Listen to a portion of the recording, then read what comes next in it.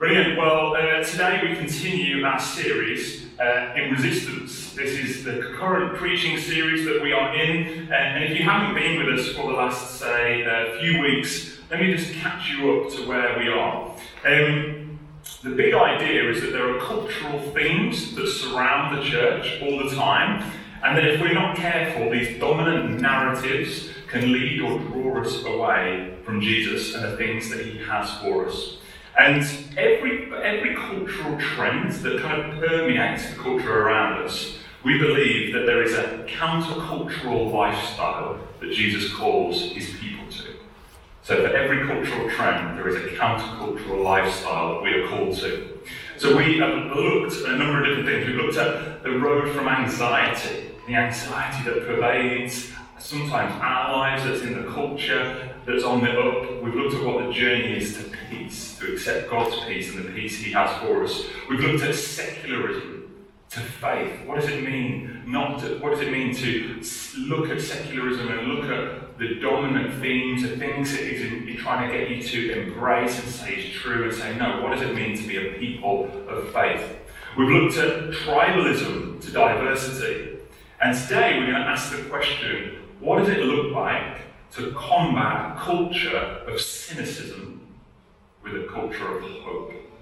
What does it look like to look at cynicism for what it really is, and then to be a people of hope? And if you've just heard that and said to yourself, that'll never work. Well, my cynical friends, you're in the right place. No better place for you today than right here. So basically, what is cynicism? What is cynicism? It's the belief that people are out for themselves. It's the belief that behind every kind act is probably a selfish motive. It's the belief that it's the belief that most things are probably too good to be true. Where's the catch? Where's the catch? The glass is half empty, not half full, and the light at the end of the tunnel is probably an oncoming train. That is cynicism. You feeling chipper? That's where we're going this morning. The funny thing about cynicism is that no one sets out to be cynical. I don't think any of us at 18 go, you know what, when I'm 30 or 40, I'm going to be angry, I'm going to be jaded, I'm going to be bitter, I'm going to be sarcastic. That sounds like a good life goal. That's where I'm headed. None of us actually say that. But at some point along the way, you might realise, man, when did I stop kind of trusting? When did I grow less hopeful? When did I stop hoping for fear of being let down? Maybe you remember a time when the sun would rise, you'd draw the curtains and you just feel like anything's possible. And now you're like, that just feels like a really long time ago. Well, let me tell you a little bit of a story. For me, this is how it crept up on me. Before I was in Leeds, I worked in a particularly impoverished part of Manchester. I was working for a church, and one fan of Manchester. I was working for a church in a community project there, and it was a particularly poor neighbourhood. I was a youth worker. We ran football projects and various things. We worked in pupil referral units for kids who got kicked out of school, and we also did stuff with alcoholics, with people who were on the street, people who were trapped in lifestyles of addiction. And there was one person in our team particularly invested in. His name was Lee. He was an alcoholic, and he had a particularly hard life. At the point that I got to know him, he had lost touch with his family, he didn't speak to his kids anymore, he lost his job, everything had really just turned to dust in his life. And man, we poured so much time and energy into Lee's life.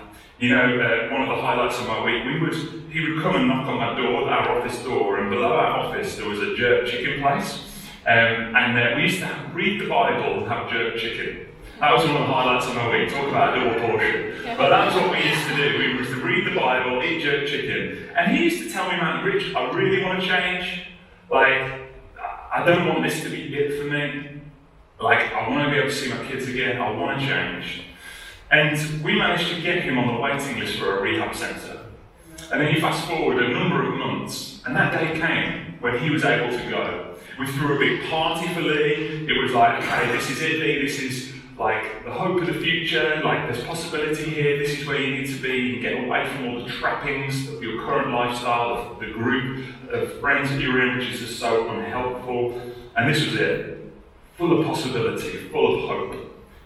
And then within 24 hours of him leaving, he was back.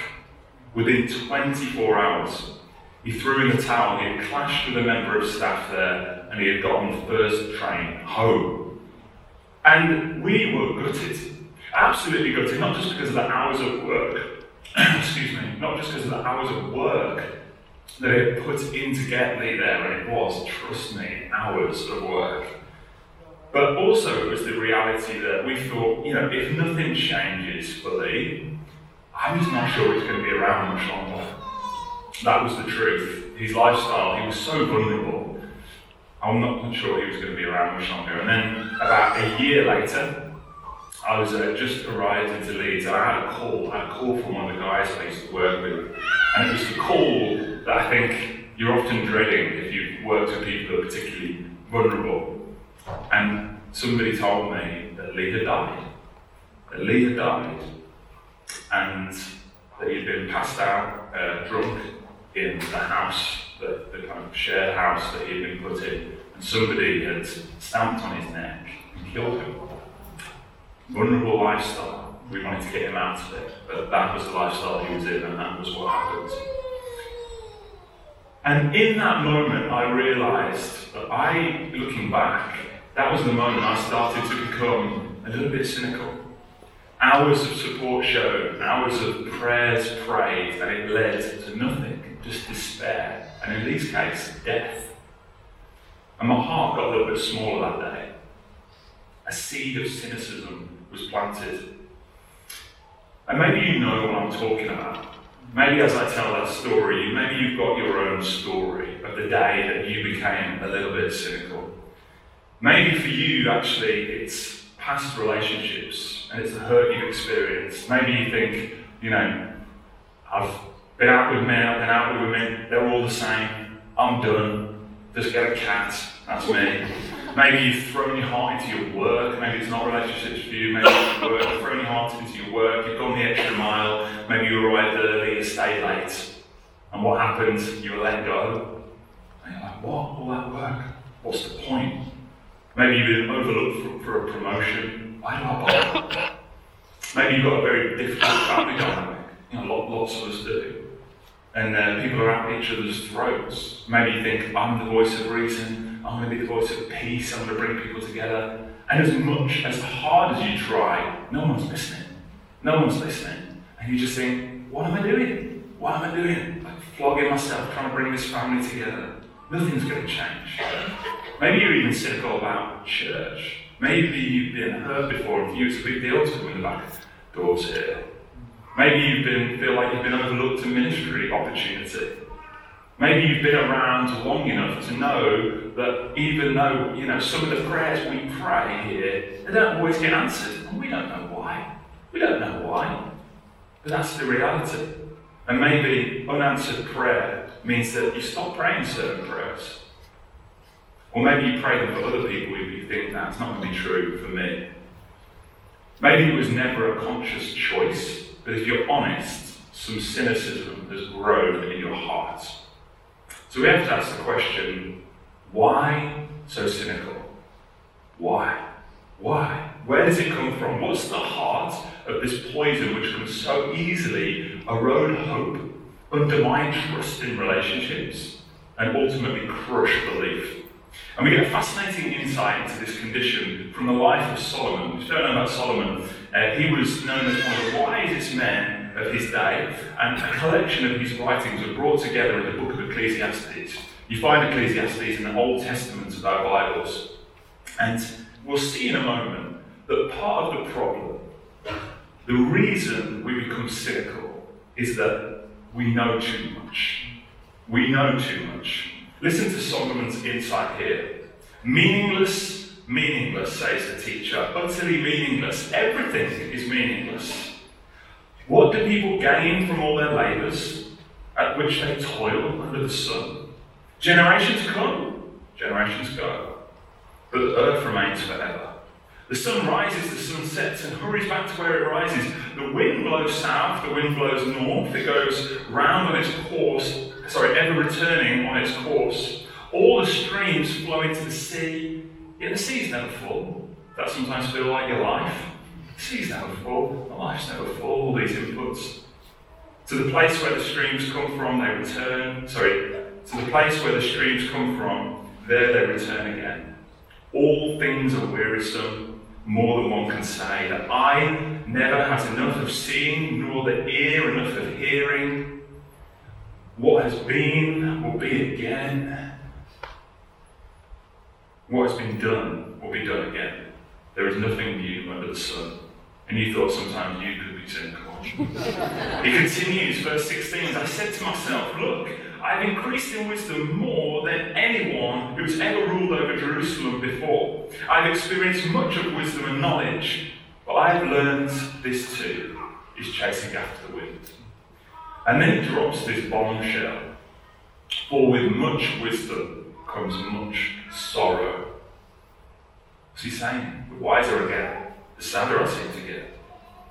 The more knowledge, the more grief. The more I know, the more cynical I become. Where does cynicism come from? Well, you know too much.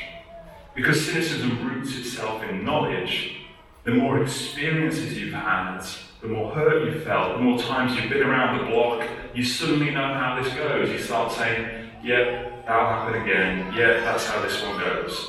You start thinking you know the end from the beginning. Just think for a moment about when you were a kid. Think when you were like, I don't know, 6 or 8 or 10 or however far you can remember back. Why were you so happy? Like, why were you so carefree? We just didn't know any better, did you? You didn't know anything better. You were naive. You might even say stupid. Like, the breadth of what you knew about the world was very, very, very small. And you were pretty happy. You were young. You were sheltered from some of the harsh realities of life, and for some good reasons. Everything seemed possible because you had no data to tell you otherwise. But the older you get, you start making your way into the world, you start taking a few knocks, and suddenly you think, I know how this story ends. You know too much. You know too much.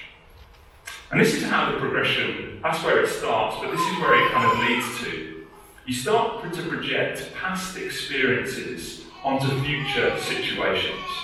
See that pattern? You start to project your past experiences onto future situations. So for a long time, after Lee had died, if I met somebody on the streets, or even in church, who had a similar lifestyle, a similar background, were involved in the similar trappings of addictive behaviour, and they said stuff about wanting to change. They said stuff about really being committed to it. You know, if I'm honest, and this feels quite shameful to say, but a small voice inside would be like, yeah, maybe. You say that, but I'm not really sure. If I was ever in a prayer meeting where they would be talking about the power of God to rescue people from addictive behaviours, I might pray a prayer, but then inside I'd think, that's a nice sentiment, but not in my experience.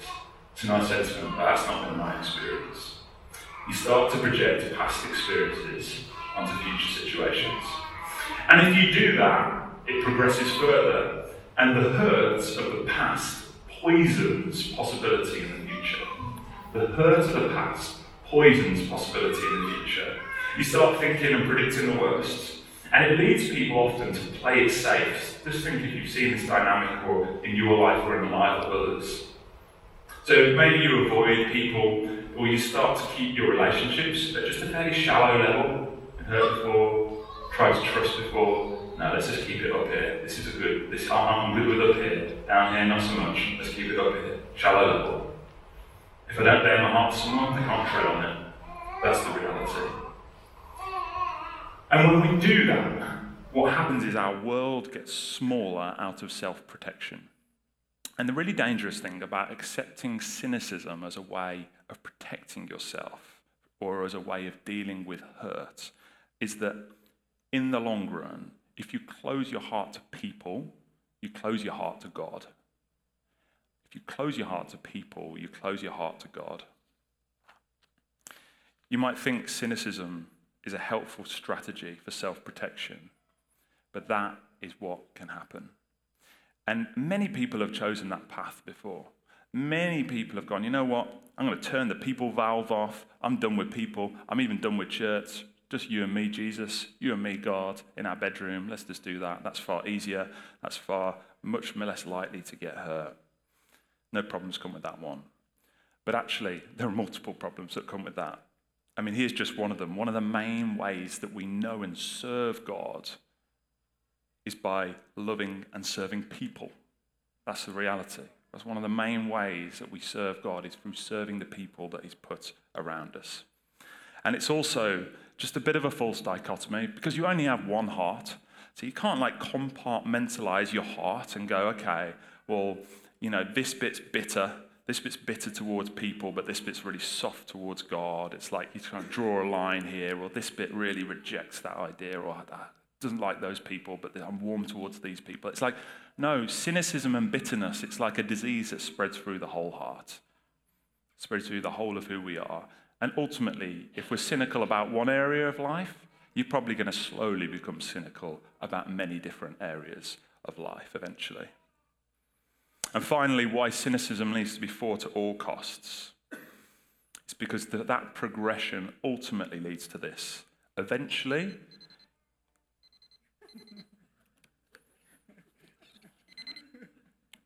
shall I sit down? That's not very subtle, Tom. This is my crescendo point. No, I'm joking. This is one before. So this is what happens. Eventually, you'll stop trusting, stop hoping, and stop believing. You'll stop trusting, stop hoping, and stop believing. To succumb to cynicism actually makes the whole of life, functioning in the whole of life, pretty challenging. Toby Flint, who is a UK pastor, he puts it like this, I think it's helpful. He says, cynicism never ends well. Cynicism is the erosion of trust, and trust is the bedrock of relationships. And without relationships, there's no family. There's no friendship, there's no businesses, there's no government, there's no country. In society, friendships and relationships are core to our functioning as a human race. And cynicism in the church will lead to a lack of expectation that God will do anything. That God will do anything. It's almost like trust is the currency on which life makes life work. It's like you think money doesn't make the world go round. I know that's the saying. But just think about it. It's trust, isn't it? It's trust in people, trust in systems, trust that people will do what they say they're going to do. And that does make it challenging, because we have been let down many times, and many different people make promises they don't deliver on. But cynicism can't be the answer, because it erodes all hope, it erodes all belief.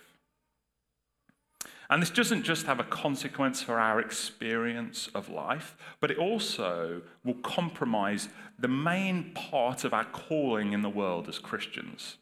The main part of our calling in the world as Christians. If cynicism takes root in your heart, we will start to lose the antibodies of hope that God puts in our life. We'll just start to mirror the culture back to itself. There'll be nothing distinctly different. And ultimately, I think we become irrelevant, because we'll have nothing to offer a hurting world. So instead of Christians being carriers of good news, we'll just start to cynically agree with the world that there probably isn't any. But the good news is there is an antidote to the cynicism in my heart, the cynicism in yours, and the cynicism that pervades our culture and our world. There is an antidote. As pervasive as cynicism is, there is a truth which will soften even the most hardened heart. If you want to get to the root, or if you want to get rid of what cynicism is in your life, you need to bring it to God and realize that cynicism melts under the relentless hope of the gospel. Cynicism melts under the relentless hope of the gospel. The gospel means good news. Good news, and that means that there are the antibodies of hope that we have to hold out to the world, is that though we turned our back on God, God didn't turn his back on us. The good news is that there is always hope and that nobody is too far from God. The good news is that God sent Jesus into the world and we didn't know what to do with him, so we nailed him to a cross. And at that moment, every cynic in the world thought, it's done. God's on the cross in the form of Jesus Christ. That's it. He had this bold plan. He's going to die. That's it. It's all done. And what happens? When every cynic thought it was done, when the disciples had their head in their hands, watching the hope evaporate in his death, 3 days later, God breaks the power of death, and Jesus rises from the dead to bring forgiveness to anybody who would hope in him. So when everyone thought it was done, God had one more play left. The hope of the gospel melts the shackles of cynicism because the biggest loss the world had ever experienced, just think about it, of all the broken promises, the biggest loss the world has ever experienced, God turned into the biggest win that anyone could ever experience, life in his name. When everyone said, just another broken promise, 3 days later, God came through. When the religious leaders were ready to say, I told you so to the disciples. And the Pharisees of the day were ready to say, I told you so. He wasn't who he said he was. God took the words out of their mouths. He turned the most painful death into the most glorious resurrection, the darkest night into the brightest morning. Resist the tide of cynicism through the relentless hope of the gospel. If God isn't limited and Jesus was who he said he was, and I really do believe he is, and if that's not your story, then we really do hope here that you put your trust, that you explore who Jesus was, and that you would see that he really is who he says he was. That is our hope for you here. But if he was who he says he was, then there are no dead ends, just opportunities to believe again. And as Christians, we don't have to be shaped by our past experiences because there's always possibilities of future grace. That's what the resurrection says, that we worship a God who isn't limited and can do more than we can ever ask or imagine. I guess the question is, are we asking and are we imagining sometimes? Or is it easier just to kind of climb on board of a cynical bandwagon? It's more comfortable. There's always a seat on the cynical bandwagon that you can sit on. It's always easier to roll your eyes with everybody else at a situation. It's much harder to be a voice of hope. But to be a voice of hope is who we are called to be. So you may think, okay, Rich, I get it. Like, cynicism melts under the hope of the gospel. Like, that's like the 30,000 feet truth. But how do I get it to really land in my heart? Like, how does it really transform me? Maybe you think, Rich, if you actually sat down with me and heard my story, you'd know why I am the way I am. How does it actually take hold of our hearts and transform it? I just want you to think about this for a moment. Just imagine this perspective. The God of the universe had every reason to be cynical about us. Every reason. He could have rolled his eyes. We turn away from him. We go it alone in our own strength. We say, God, I've messed up again, or I said this time would be different and it hasn't been. God, you're probably getting bored of me by now. I'm praying the same prayers. I don't feel like I'm moving on. He's probably fed up, right? Here he goes again. There they go again. But what did Jesus do? He didn't roll his eyes. He gave his life. When God had every opportunity to be cynical about you and me, he didn't roll his eyes. He gave his very life. Romans 5 verse 8 says, but God demonstrates his love for us in this. While we were still sinners, Christ died for us. While we were still sinners, Christ died for us. He brought about the solution while we were still making the mess. He didn't wait for us to finish. He just got on and brought about the solution while we were still rolling around in our mess. He was busy bringing about redemption. God is never hardened by cynicism towards his children, but he is always moved out of love and compassion. And he says to us, go and do the same. He says to us, go and do the same. When you realize that God didn't give up on you, it frees you and moves you not to give up on others. I really do think that's true. When you realize at a deep level that God didn't give up on you, it's really hard to stand on that perspective and still judge and be cynical about other situations and other people. So for some of you, maybe it's a friendship. For some of you, maybe it's an attitude towards work or a posture towards your family. For some of you, it might even be your marriage. You've grown cynical about your marriage. And today is a day to trust again. Today is a day to hope again. Today is a day to put your heart back in your hand. To put your heart back in your hand. To believe again, to trust again, and to hope again.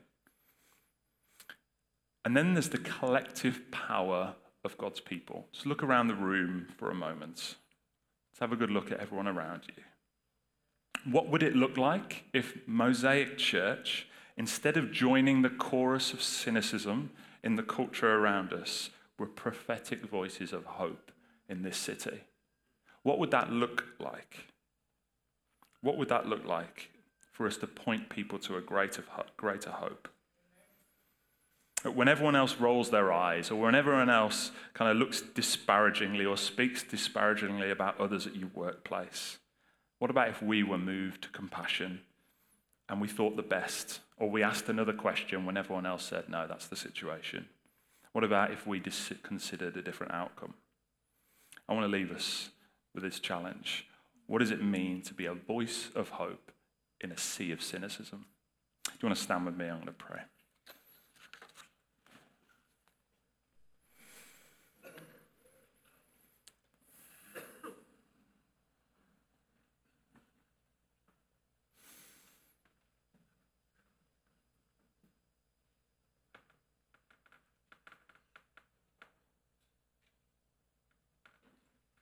Lord Jesus, we want to make the space here this morning to just reflect honestly about the state of our hearts, to reflect honestly about where maybe the poison of cynicism has crept in and it's crept into our lives. Maybe we haven't consciously chosen it, but all of a sudden, if we're honest, this is where we've landed. This is where we've landed. And I want to pray, Lord, that by the power of your Spirit, that you would just free us just to be vulnerable enough just to say to you, God, like, shine a light on the areas where I've grown cynical. Like, help me just have an honest reflection moment about where I'm at with this. Lord, I thank you that when you had every reason to be cynical about us, Lord, you were moved to compassion. Lord, and for those who are sat here today who maybe feel discouraged or feel like they should be further on than they are right now in this area, those where lack of trust has entered or bitterness, maybe where it's undermined hope in the day-to-day. Because there are lots of reasons, there are lots of reasons that surround us to let go of hope. But the reality is, you have placed us in this world, in this kingdom of the now and the not yet. So Lord Jesus, we stand here saying we want to be a people. We want to be a people who are able to look around, to see the brokenness but not succumb to it. To look around, to hold out hope. Lord, when others say it's only despair, that's all we're left with. Lord, we want to be resurrection people who believe that life can come from death, who believe that there are no real dead ends because you are a God of miracles. Anything is possible. Thank you. Help us, Lord, not just to roll our eyes with the prevailing culture around us, but to be prophetic voices of hope in the city, to share your hope with a watching world. In your name, Jesus, we pray. Amen.